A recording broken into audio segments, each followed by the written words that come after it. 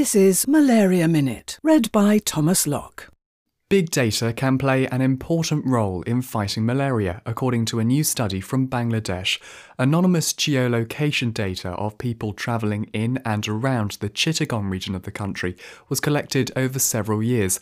This data was then analysed by academics from Harvard University and researchers in Thailand to produce malaria risk maps. From these maps, local health authorities could take preventative measures, useful when resources are scarce.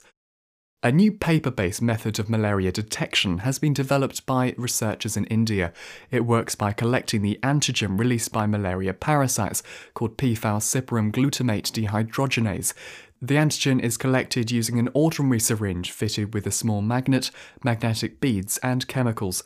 When the antigen interacts with specific substrates in the syringe, a pink colour forms. Malaria Minute.